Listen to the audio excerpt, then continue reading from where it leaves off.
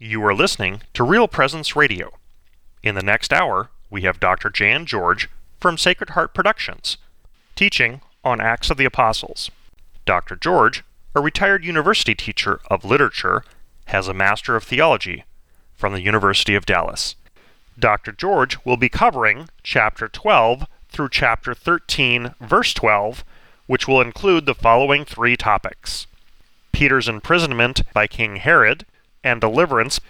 Second, the Holy Spirit sets apart Saul and Barnabas for his work. And third, Paul's treatment of Elymas the magician.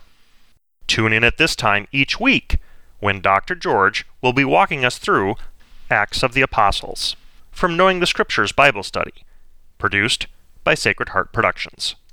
Accompanying lessons for each week can be found online at sacredheartproductions.org, along with lessons and study guides for other New Testament books. Knowing the Scriptures Bible Study is designed to help people understand Scripture in light of sacred tradition. All lessons include related questions and relevant readings from the Catechism of the Catholic Church. Knowing the Scriptures program is produced by Sacred Heart Productions, whose mission is to proclaim Christ and His love for His bride, the Church. And now, here is Dr. George covering Peter's imprisonment by King Herod. Glory be to the Father, and to the Son, and to the Holy Spirit. Amen. St. Luke tells us at the beginning of chapter 12, in beginning his narrative about the imprisonment and deliverance of Peter, that it was about this time that King Herod started persecuting certain members of the church. He had James, the brother of John, beheaded, and when he saw that this pleased the Jews, he went on to arrest Peter as well. It would be helpful to us to keep in mind that in the New Testament, there are three Herods. The first, of course, is Herod the Great, and he is the Herod who reigned at the time of Christ's birth, Herod the Great. And he was a kind of megalomaniac, as historians will say. He was consumed with grandeur and wealth and power. And although all of the reigning Herods were identified as Jews, they even practiced Judaism, they were a kind of political puppet for the Roman Empire. The Herods were satellite kings under the Romans, and so their power, their authority, depended upon the Caesars. That's why they always wanted to make sure that they were in good standing with the different Caesars. Caesar essentially means lord. He's like a lord, beginning with Julius Caesar. Caesar was a title used for the emperor, for the Roman emperor. So the first of the Herods that we encounter is King Herod, Herod the Great. All of the Herods were corrupt to varying degrees. They were aggressive, they were cunning and manipulative, they were constantly trying to establish themselves through political posturing to be in good standing both with the Jewish elders, particularly those who themselves were corrupt and interested in power, as well as the Roman procurators, the authority of the Romans in Israel or in Palestine. It is Herod the Great who then built the great temple, the temple that we associate with Jesus' own life, the one that was standing, that had been built, as St. John records of Jesus' own words, of the conversation that Jesus has with his apostles. It's recorded in chapter 2 of the Gospel of John. When Jesus is talking about, he is saying, destroy this temple, because he is prophesying the destruction of the Jewish temple, but he is actually referring to the temple of his body. And those who hear this are amazed because they say, it has taken 46 years to build the temple. That temple was built by Herod the Great as a sort of monument to himself. He wanted to be the greatest king there ever was. He wanted to build something that would give him immortality. When the Magi come, because they have been informed by the Spirit through divine revelation that a king has been born and that he will be a great king, and so they go, and Herod questions them Herod also knows the prophets. And when he finds out that it is this king, he considers Jesus, the infant king, to be his rival. It is Herod the Great who then orders the massacre of the innocents, that all male children at the age of 2 and under be killed in the whole of Palestine. That is Herod the Great. The second Herod that we encounter in the New Testament is Herod Antipas, who is a son of Herod the Great. Herod the Great had arranged that after his death, the massive territory that he ruled over be divided into 4 parts. And that is why it was then called the Tetrarchy at the time of Christ. Now, of course, part of it went to Herod Philip, one of his sons. Part of it the lion's share went to Archelaus. And in fact, Josephus, the first century Jewish historian, tells us that Archelaus actually got half, 2 of the 4 sections, but it was still called a tetrarchy. But Herod, the Tetrarch of Galilee, was the one who was reigning at the time of Jesus' public ministry at the time of Christ's passion. And so when Scripture refers to Herod the Tetrarch, he was one of the 4 rulers, Herod the Tetrarch of Galilee. That is the second Herod. The third Herod is this one we encounter in our lesson today. King Herod was referred to as king, and this is Herod Agrippa. Herod Agrippa was a grandson of Herod the Great, but he was a nephew of Herod Antipas. He was one of the most aggressive of the Herods, and he was a favorite of the emperor at that time, Caligula. And we know historically about Caligula, an evil emperor, a very wicked emperor. And because they were great friends, Caligula bestowed on Herod officially the title of king, which was sort of unprecedented. The Herods are called king because they reigned as kings over the Jewish people. They reigned as kings in that area. But they had to be very careful that they deferred to the Caesars as the true lords, so to speak. They were called the Caesars. But Caligula actually officially bestowed upon Herod Agrippa the title of king. And he was completely full of himself, his own sense of his authority, his power. He too was ruthless. We find out, of course, that because the Jews are putting pressure on him, that he imprisons and has beheaded James, the brother of John. Now, James and John, we know, are the sons of Zebedee, and James is one of the 12 apostles. He is the first martyr of the apostles, the first one to die for Christ, and he is the only apostle whose martyrdom is actually testified to in the New Testament. And Scripture says, because this pleased the Jews, because the Jews are trying to crush Christianity, they are trying to crush the way of Christ. So he also takes Peter. James and Peter would have been very prominent figures who were drawing many people to the way of Christ. He imprisons Peter, but because it's the time of the Passover, he didn't want the kind of rioting on hand that they had. They certainly remembered what happened at the time of Christ. He has Peter in prison and says he will bring him to trial afterwards. Now, the kind of trial that Herod would have run, as we know from what happens with James, it was an unjust trial, an unfair trial, if we can even call it a trial at all. So Peter, as the Christian community are well aware, is probably headed for death himself, because for almost no reason whatsoever, James has been beheaded.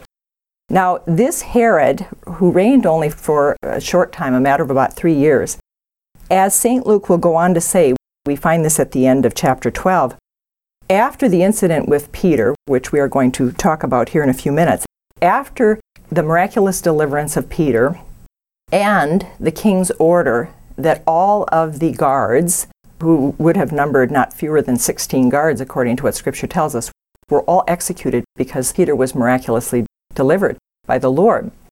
They were innocent, but he had them all killed. He then goes to Caesarea on the coast, and Caesarea was the capital. It was a large and important city at that time. And Josephus tells us it would have been at the games probably of Claudius, because Claudius was the emperor to follow Caligula.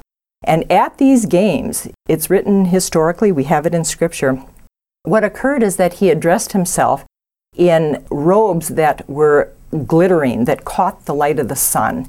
The cloth must have been something like lamé, which we have today. The cloth is made of natural fiber, but there are threads of metal or gold, silver or gold, metal threads woven into it. So when the person is outside, the sun catches and reflects it. So he must have been resplendent. And he goes into the stadium, and the people declare, as Josephus tells us, "You are no longer a man. We see that you are not mortal. You are a god. You are immortal." St. Luke says, a day was fixed, and Herod is going into the stadium to oversee the games, wearing his robes of state and seated on a throne, began to make a speech to them, and the people acclaimed him with, "It is a God speaking, not a man." And at that moment, now what Josephus says is that he allowed the people to worship him. He allowed the people to pay homage to him, to call him a god. He stopped no one, he corrected no one.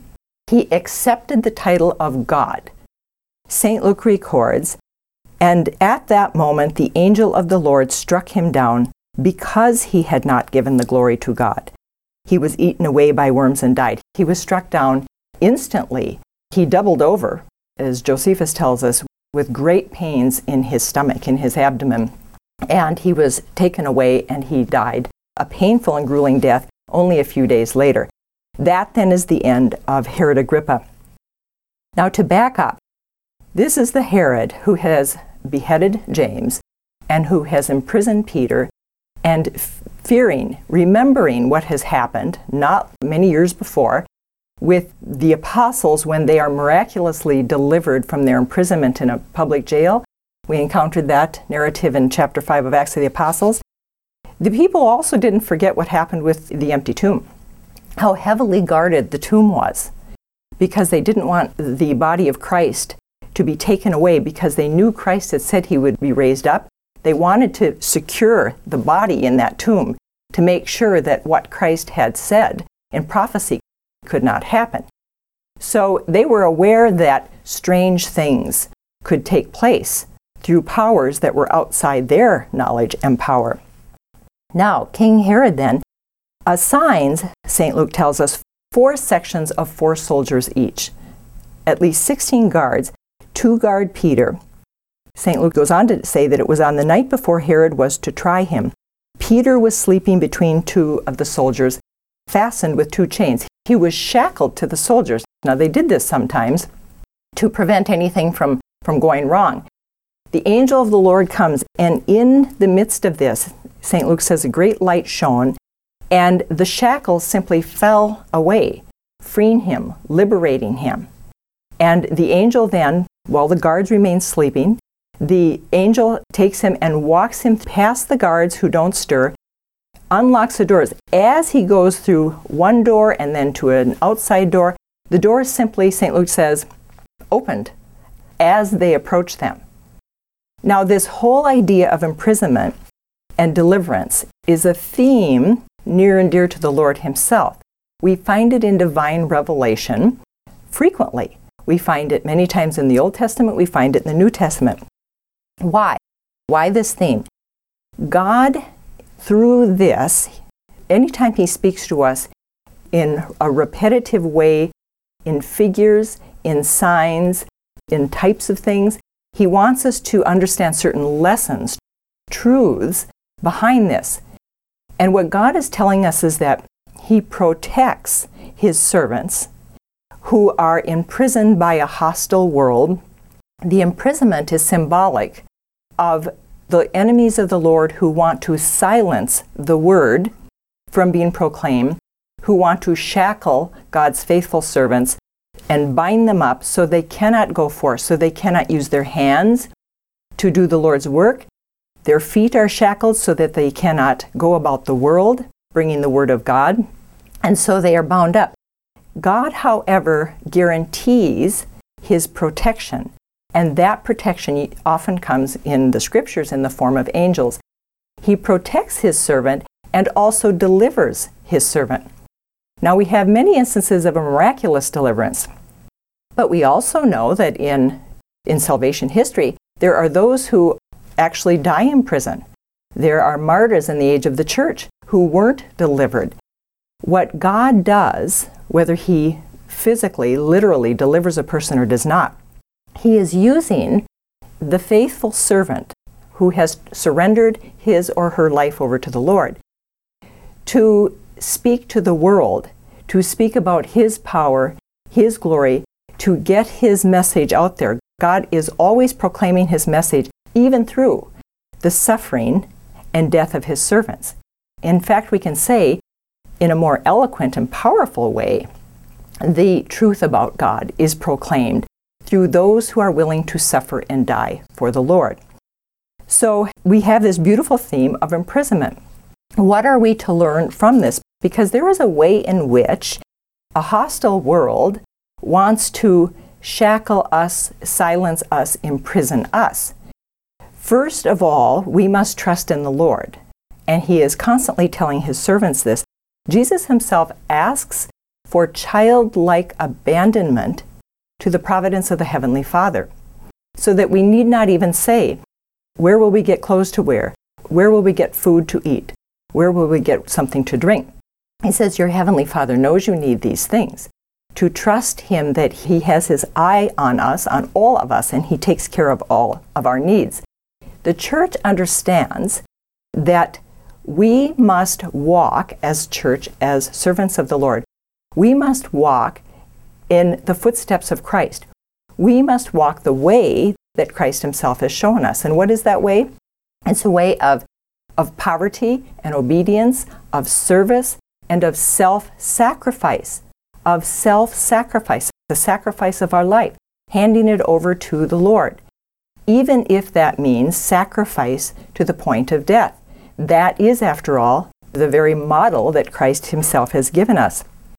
This is why, when the Lord reveals himself in the vision to St. John, what he records in the book of Revelation, the Son of Man appears, and he speaks to him and he says, write down everything you are shown and the words that are spoken to you, because the words spoken are instructions for the 7 churches. Now, those instructions, which we find in chapters 2 and 3 of the book of Revelation, are instructions for us. They're the fullness of instructions for the universal church for all ages. And what is it that the Lord reveals in the vision when he says, speak to the church in Smyrna? Now, that message sort of encapsulates the Christian life of suffering and death, what the Lord calls us to do. And what does it, Lord says? He tells us, do not be afraid of the sufferings that are coming to you. Look, the devil will send some of you to prison to put you to the test. Even if you have to die, keep faithful, and I will give you the crown of life for your prize. Let anyone who can hear listen to what the Spirit is saying to the churches. For those who prove victorious will come to no harm through the second death.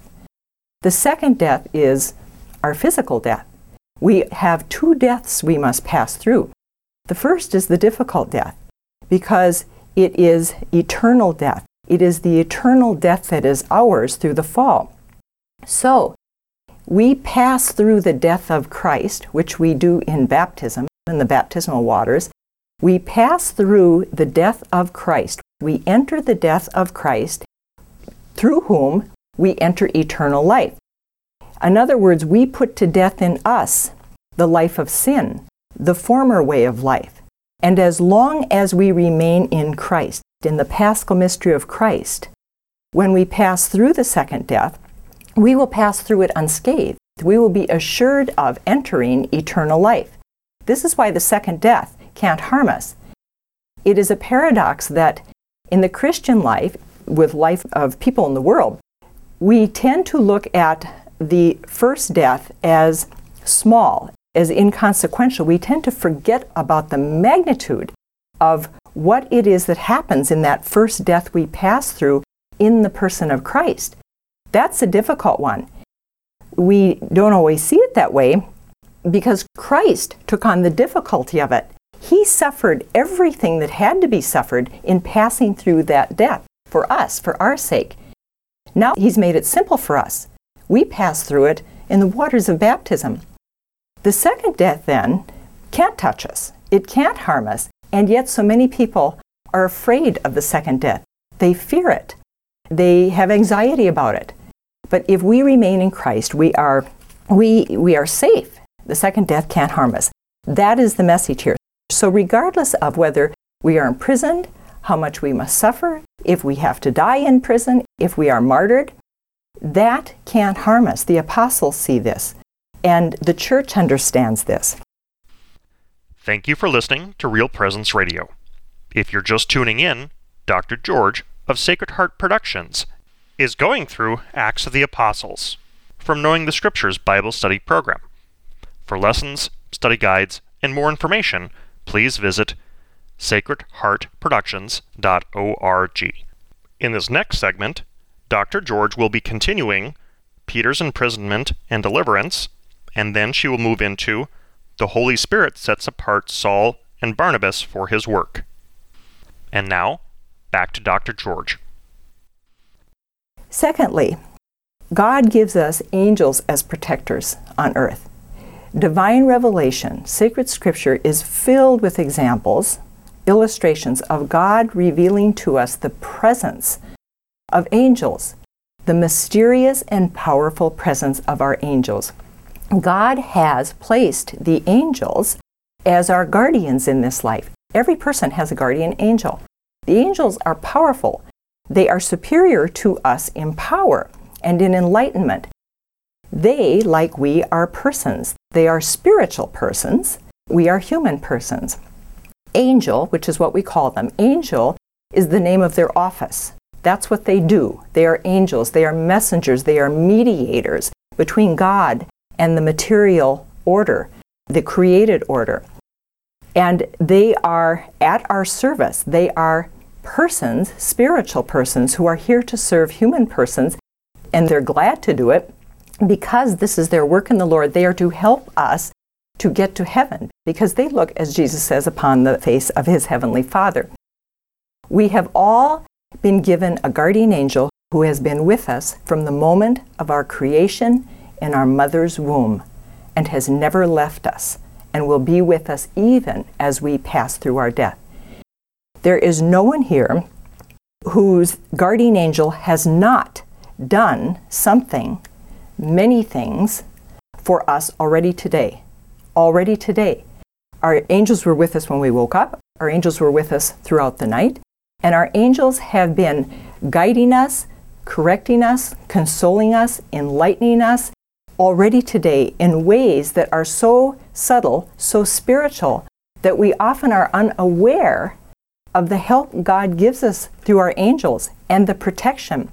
If God desires to deliver us from prison, as he does Peter, if it is not his will that we be harmed or that we lose our life in a particular situation, it won't happen. It can't happen.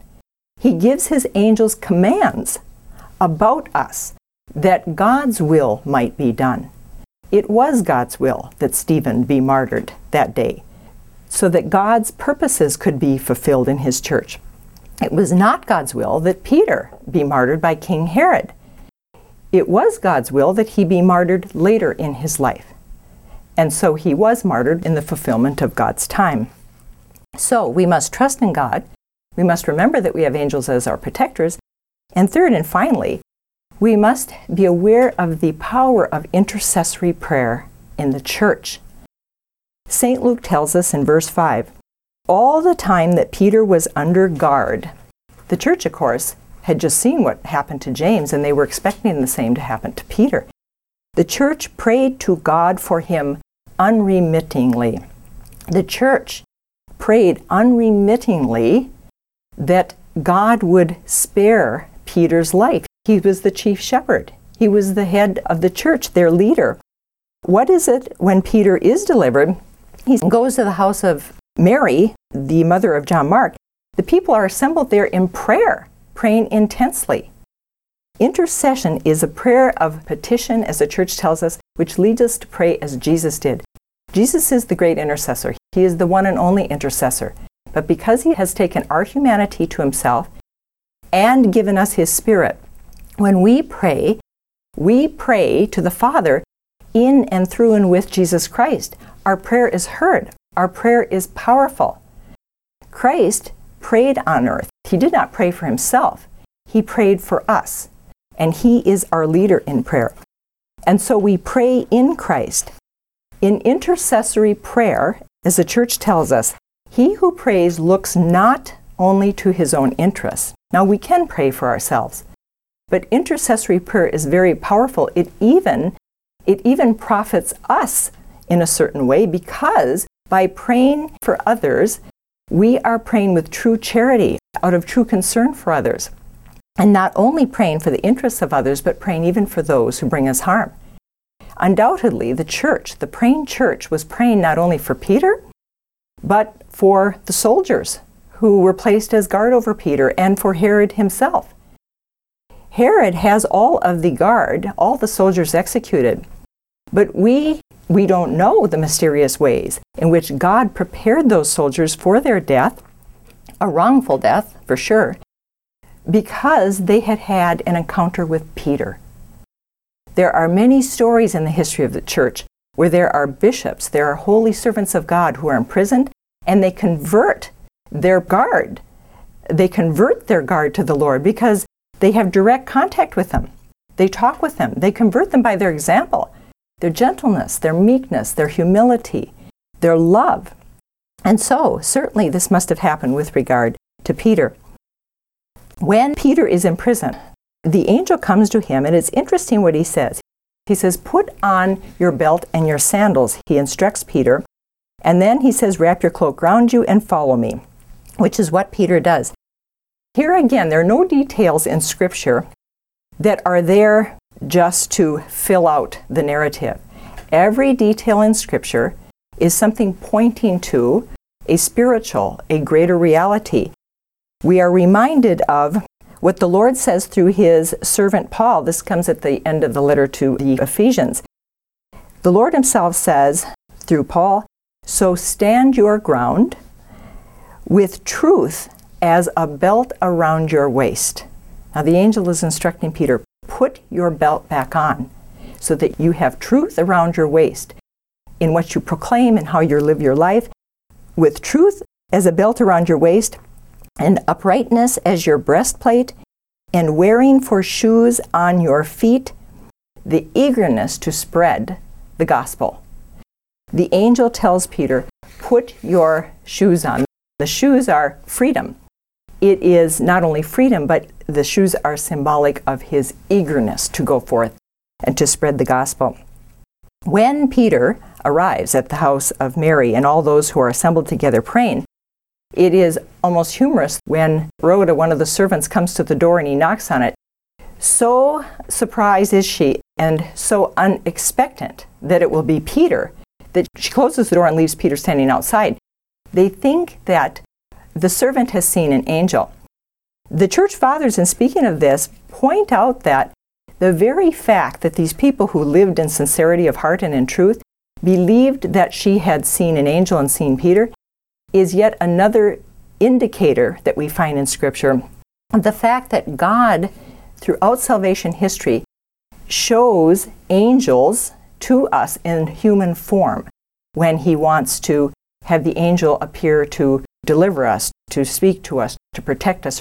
In this case, of course, it's truly Peter, but they think that it is an angel who has come in the form of Peter. It's a very beautiful moment. At the beginning of chapter 13, St. Luke is preparing us for the first missionary journeys of the church, in particular through Saul and through Barnabas.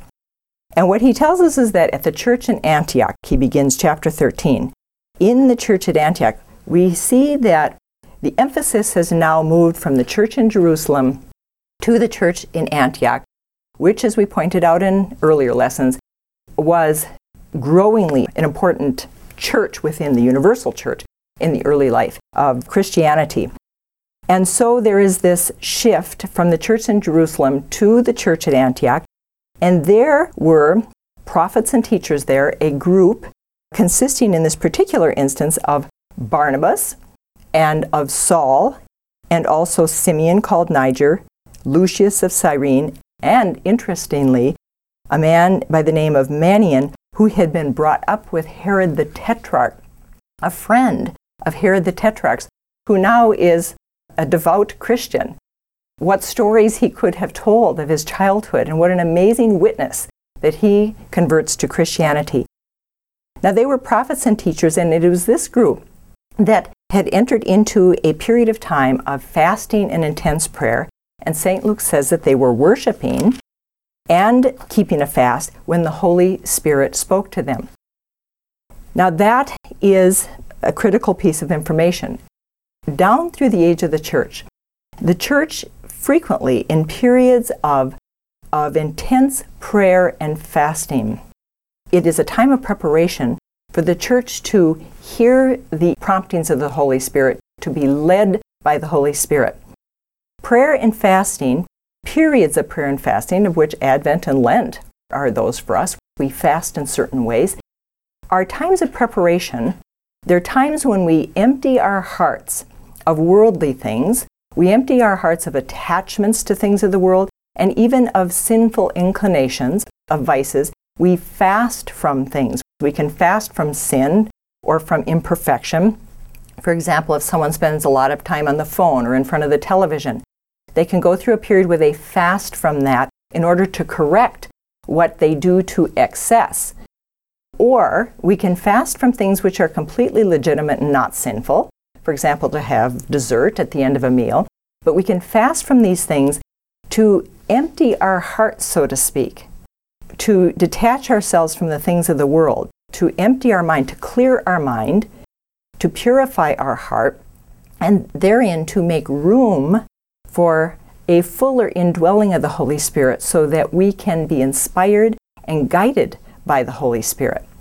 So it is no coincidence that it is precisely in this period of time of fasting and prayer that this group of prophets and teachers hear the Holy Spirit speak to them, saying, I want Barnabas and Saul to be set apart for the work to which I have called them. Now, the Holy Spirit, the Lord, is revealing that he wants Barnabas and Saul to be sent out. This is going to be the first of the three famous missionary journeys of Paul. The first one, Saul, whose name we shortly discover that he starts going by the name of Paul. Barnabas and Paul embark on this missionary journey, taking with them John Mark, who will not finish it. He ends up leaving them later. And what we find out happens is the suffering. There's too much hostility. There's rejection of the gospel. They have hard times. They live in poverty. The traveling is grueling and difficult. And John Mark, partway through the first missionary journey, decides to leave and he goes back home. So then when he wants to go the second time and Barnabas pleads his case for him because Barnabas and John Mark are cousins, Paul says, no, he left on the first one. He's not going to go with. They later, of course, are reconciled. John Mark probably had some growing to do in that purification of heart and in being immersed in the paschal mystery of the Lord so that he could embrace his cross in life. And of course, he goes on to be good friends with Paul. We know this from reading the New Testament.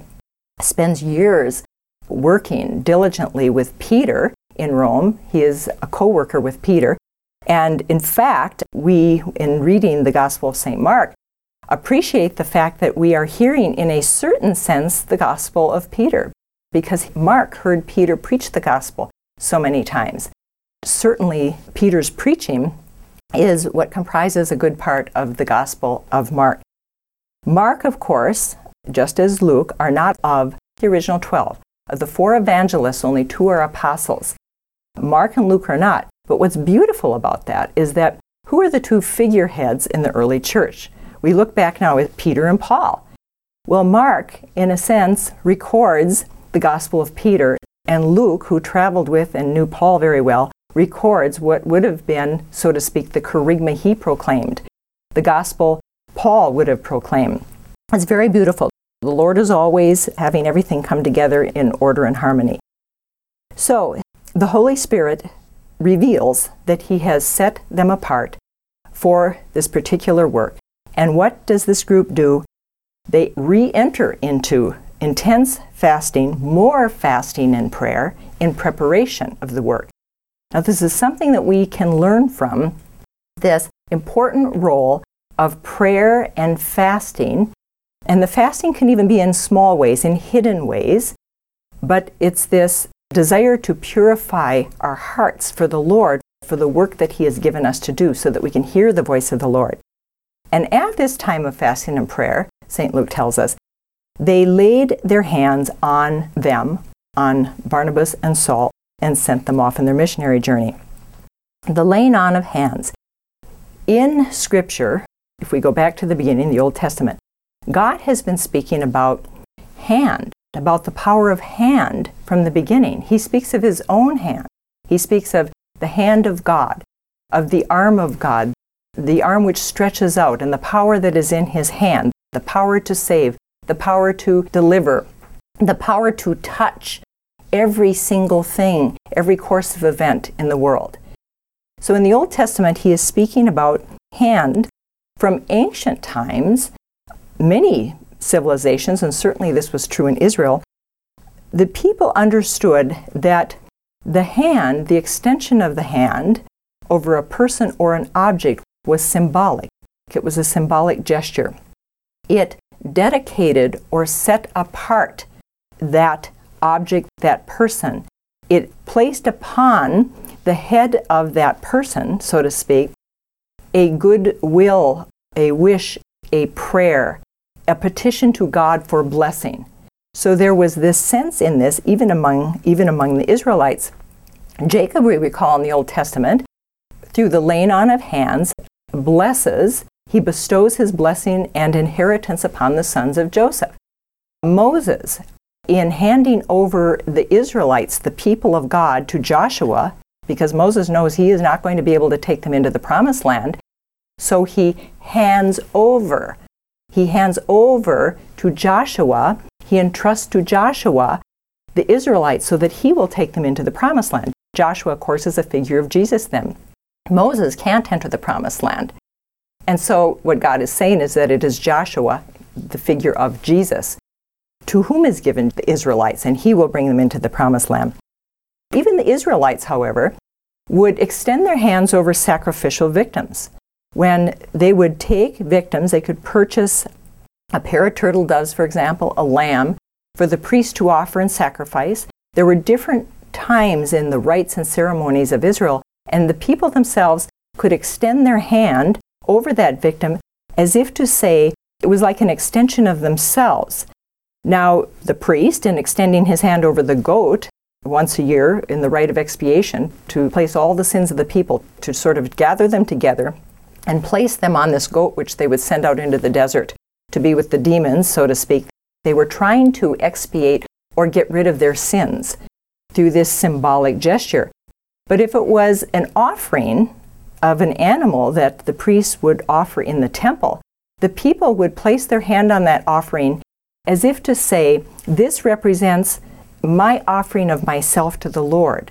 It could be then an act of adoration, of thanksgiving, of worship to God. And in handing over themselves to the Lord as a sacrifice or offering through this animal, they asked God to return His blessings and gifts upon them.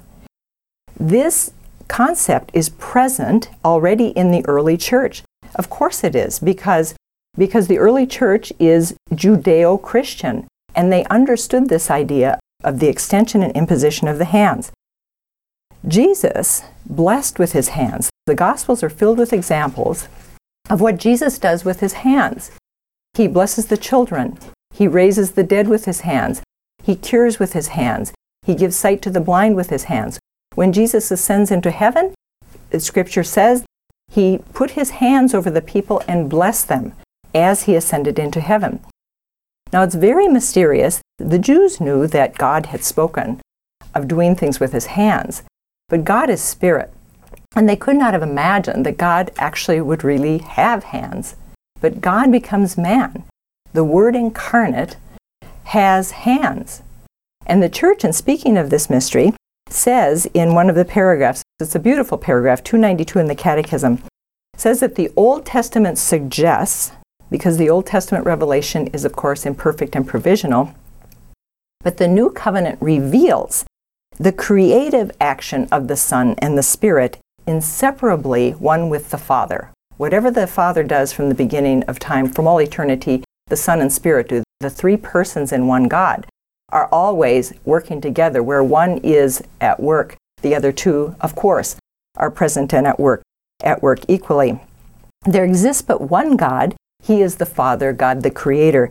He made all things by himself, one God. That is, the church says, by his word and by his wisdom. Now the church is careful to put capital W's there, by his word, the word incarnate, and by his wisdom, divine wisdom, by his Son, and by his Spirit. That is, so to speak, by his hands. Very beautiful image, by his hands. So God from all eternity is speaking about his two hands, so to speak, the Son and the Spirit. Very beautiful. But we have this fulfilled in the Word incarnate, the person of Christ. How interesting that a world hostile to the Word of God would nail the hands of God to the cross. And God would save us with his hands nailed to the cross. It is important for us to hear the words of Jesus as he dies. What does he say? He says, Father, into your hands I commend my spirit. This is the prayer of the martyrs. It's the prayer of Stephen. We cannot be touched, even if the world nails our hands to the cross. Peter died with his hands tied, roped to the cross. He also was crucified, though upside down. But he was proclaiming the gospel most eloquently in his death. And God was working powerfully while he was tied to that cross. It's an amazing thing. Now, in the age of the church, the age of the New Testament, the apostles have been given a privileged share in the work of those hands of Christ. They are configured to Christ in his priesthood. The hands of a priest are sacred.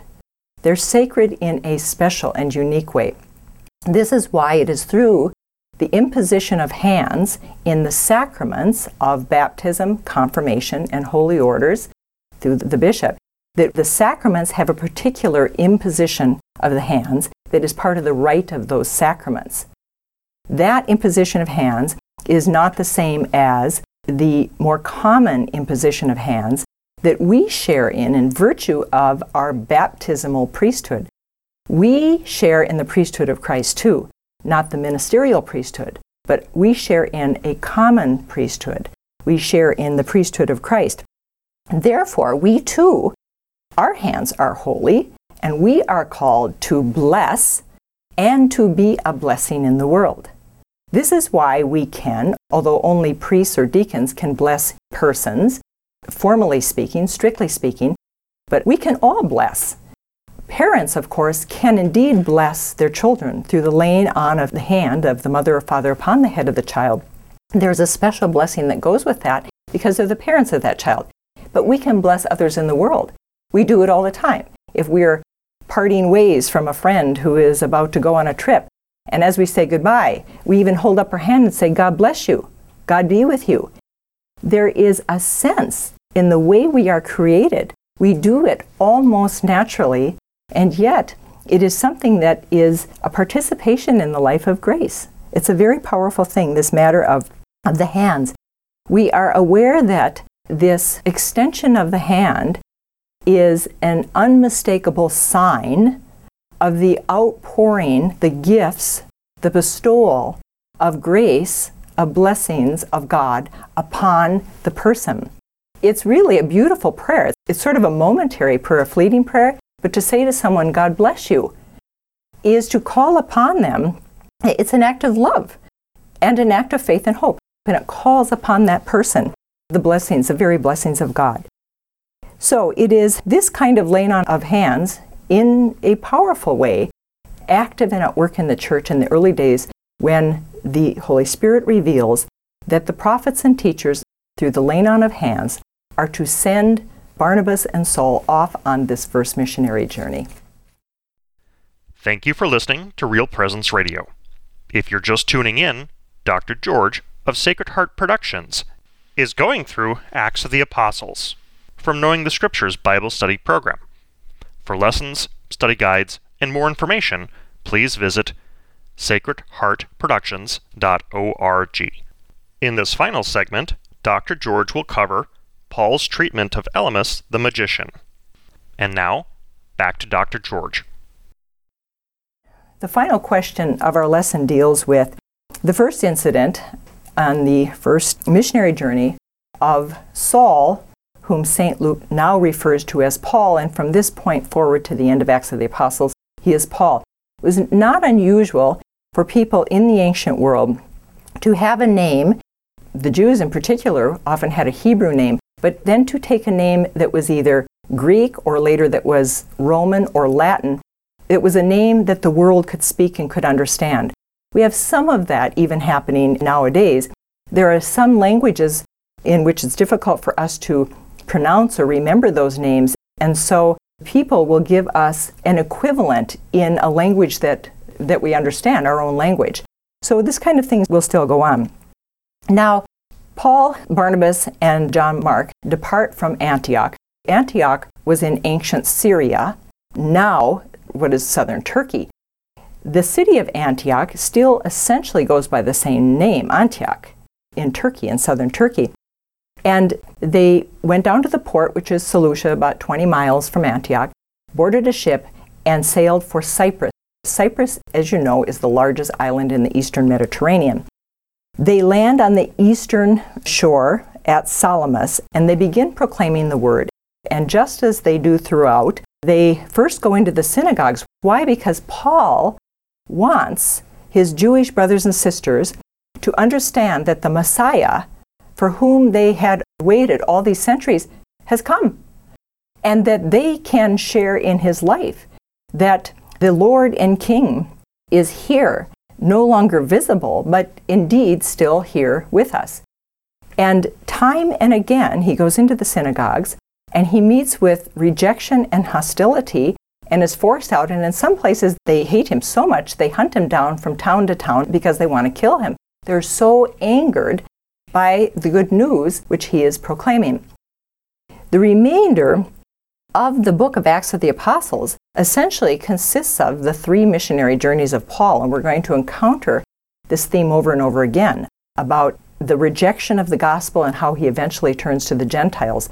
Acts of the Apostles will end with Paul's own imprisonment in Caesarea, which then he sets sail and he is taken to Rome because he asked to have his case heard by a Roman tribunal. But they travel across, then they go the whole length of the island, St. Luke tells us.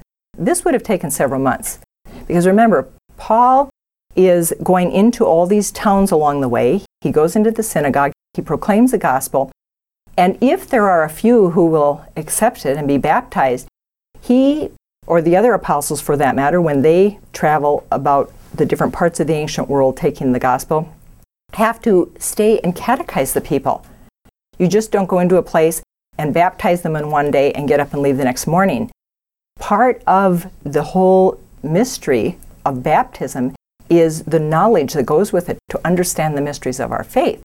So he would have stayed in these places certainly at least a few days, if not weeks, sometimes even months in his missionary journeys. So they're traveling the island from one end to the other. And after going the whole length of the island, they come to Paphos, and they come in contact with a Jewish magician called Bar-Jesus. Now, he is an attendant. He works for the proconsul there, Sergius Paulus, and St. Luke tells us that he was an extremely intelligent man. Not only intelligent, not only smart, but wise. He had a love for the truth. He was open to the truth. He wanted to know the truth and to be able to embrace it. The proconsul summoned Barnabas and Saul. He asked that the gospel be proclaimed to them. He summoned them because he wanted to hear. Perhaps news had already reached him of Saul and Barnabas, and they're preaching the gospel in other parts of the island. So he wanted to hear the word of God, St. Luke writes. But Elymas, the magician, tried to stop them. Why? He says, so as to prevent the proconsul's conversion to the faith. Now, if he converts to the faith, that's going to put an end to Elymas's work as a magician, a sorcerer, his dabbling in the occult, and he doesn't want it. So he resorts to, he places himself as an obstacle. He stands in their way. Saul, St. Luke says, whose other name is Paul. This is now when we're introduced, and he will be called Paul from here on out. Filled with the Holy Spirit, looked intently at him, the magician, and said, "You utter fraud, you impostor, you son of the devil, you enemy of all uprightness." Paul never minces words when he talks. When he encounters evil or wickedness, he doesn't mince words. He calls things as he sees them. But always there is the call to conversion, to repentance. On the one hand, he is pointing out the death that they are embracing by their current way of life, but he is doing so to call them to repentance. And sometimes he has to hit people hard over the head with his words to get them to wake up from their stupor and realize what it is they're doing. He says, "Will you not stop twisting the straightforward ways of the Lord?" Now he prophesies. Watch, he says, watch what the hand of the Lord will do. He will strike you and you will be blind. As soon as he prophesies it, this is what happens. But notice what Paul says. You will be blind. He is not declaring that he is going to be blind forever. It would seem that the punishment then is too great. It's punitive and unending. What he says is, you will be blind for a time. And we ask, is this harsh what Paul is saying? No, in love he does this. He wants Elymas to experience exactly what he experienced, the same grace. He wants him to be blind and to suffer in darkness as he suffered so that Elymas can come to the light. He wants for Elymas exactly the grace that he was given from the Lord. He's not being harsh. He is acting in love toward this man. He says, for a time you will not see the sun. Scripture tells us that instant everything went misty and dark for him, and he groped about to find someone who could lead him by the hand, not unlike the very experience that Saul had on the road to Damascus. The proconsul, who had watched everything, became a believer. He was much struck by this. Now, we're not led to believe he became a believer out of fear because of this. He already loved the truth. He wanted the truth. But he certainly was amazed at what he saw, at the power behind the Word of God, the power behind the servant of the Lord, the one who speaks the truth. We can't help but recall the different times when God speaks about suffering in the Old Testament and in the New as well. Remember what the Lord reveals through Job. He says there and elsewhere in the Old Testament, "Blessed is he whom the Lord corrects." Paul will write this in the letter to the Hebrews. Blessed is he whom the Lord corrects. Why is this? Because he who wounds, the Lord reveals of himself. He who wounds is also he who soothes the sore. And the hand that hurts is the hand that heals. As the prophet Hosea will tell us, he strikes us in order to bind us up. It's punitive, but it's just for a time. It shocks us. It knocks us down. It startles us. And even, yes, it pains us. But it wakes us up.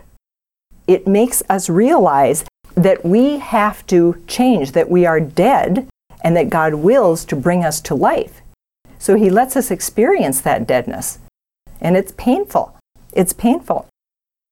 The prophet Hosea says, let us know. He is calling Israel to conversion. Let us know, let us strive to know the Lord. He says that he will come. That he will come is as certain as the dawn. Paul says to Elymas, he says, for a time, Elymas will experience what Saul experienced.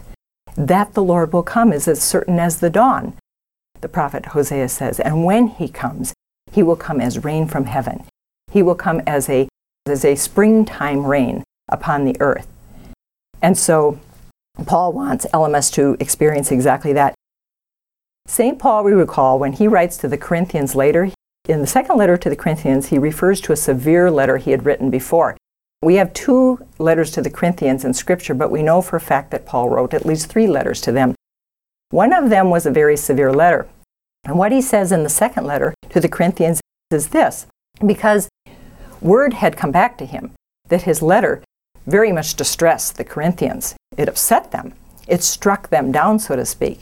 And he finds this out and he says, though I did distress you by my letter, I don't regret it. He says, and I don't regret it not because you were made to feel distress, but because the distress you did feel brought you to repentance. He said, that is the kind of distress that God approves. He says, you have come to no harm through me. Elymas does not come to any real harm through Paul's words. And he is saying the similar thing in his letter to the Corinthians. He says, you have come to no harm through me, through my letter, through what I said. Keep in mind that the distress that you felt is the kind that God wants. He said it's a distress that leads to repentance, and that repentance leads to salvation without regrets. He said it's the world's kind of distress that leads to regret, the world's kind of distress that ends in death. This is what Paul knows. This is what he's writing about. This is what the Lord himself is speaking to us about in this.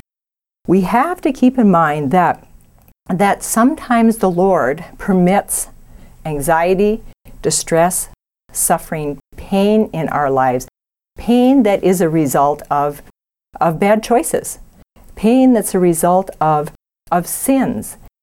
God is not being punitive in a strict sense. He is allowing that to call us to conversion and repentance. Sometimes nothing short of that will wake us up and open our hearts up to God's mercy. It humbles us. It makes us experience our own limitations, our frailness, and yes, even experience the evil that's in our hearts, the sin in our hearts. And it should appall us. It should bring us to tears. It certainly did Saul, and it most likely did Elymas. And in the meantime, God uses these moments as lessons in other people's lives. How many down through the age of the church have learned from the example of Saul on the road to Damascus? God has probably saved thousands through the model of Paul, through what he did for Paul in striking him down. Everything that God does is about love and about salvation. And that is what we have to keep in mind as we have to endure the difficulties of life. Glory be to the Father, and to the Son, and to the Holy Spirit. Amen. Thanks for listening to Knowing the Scriptures Bible Study on Real Presence Radio. Lessons, study guides, and other material can be found online at sacredheartproductions.org. Please tune in next time while we continue Acts of the Apostles. Dr. George will be covering chapter 13, verse 13 through chapter 14, which include the following 3 topics. Paul proclaims Christ to the Jews. Second, opposition to Christ and his servant, the church. And third, Paul proclaims Christ to the Gentiles. Knowing the Scriptures Bible Study is designed to help people understand Scripture in light of sacred tradition.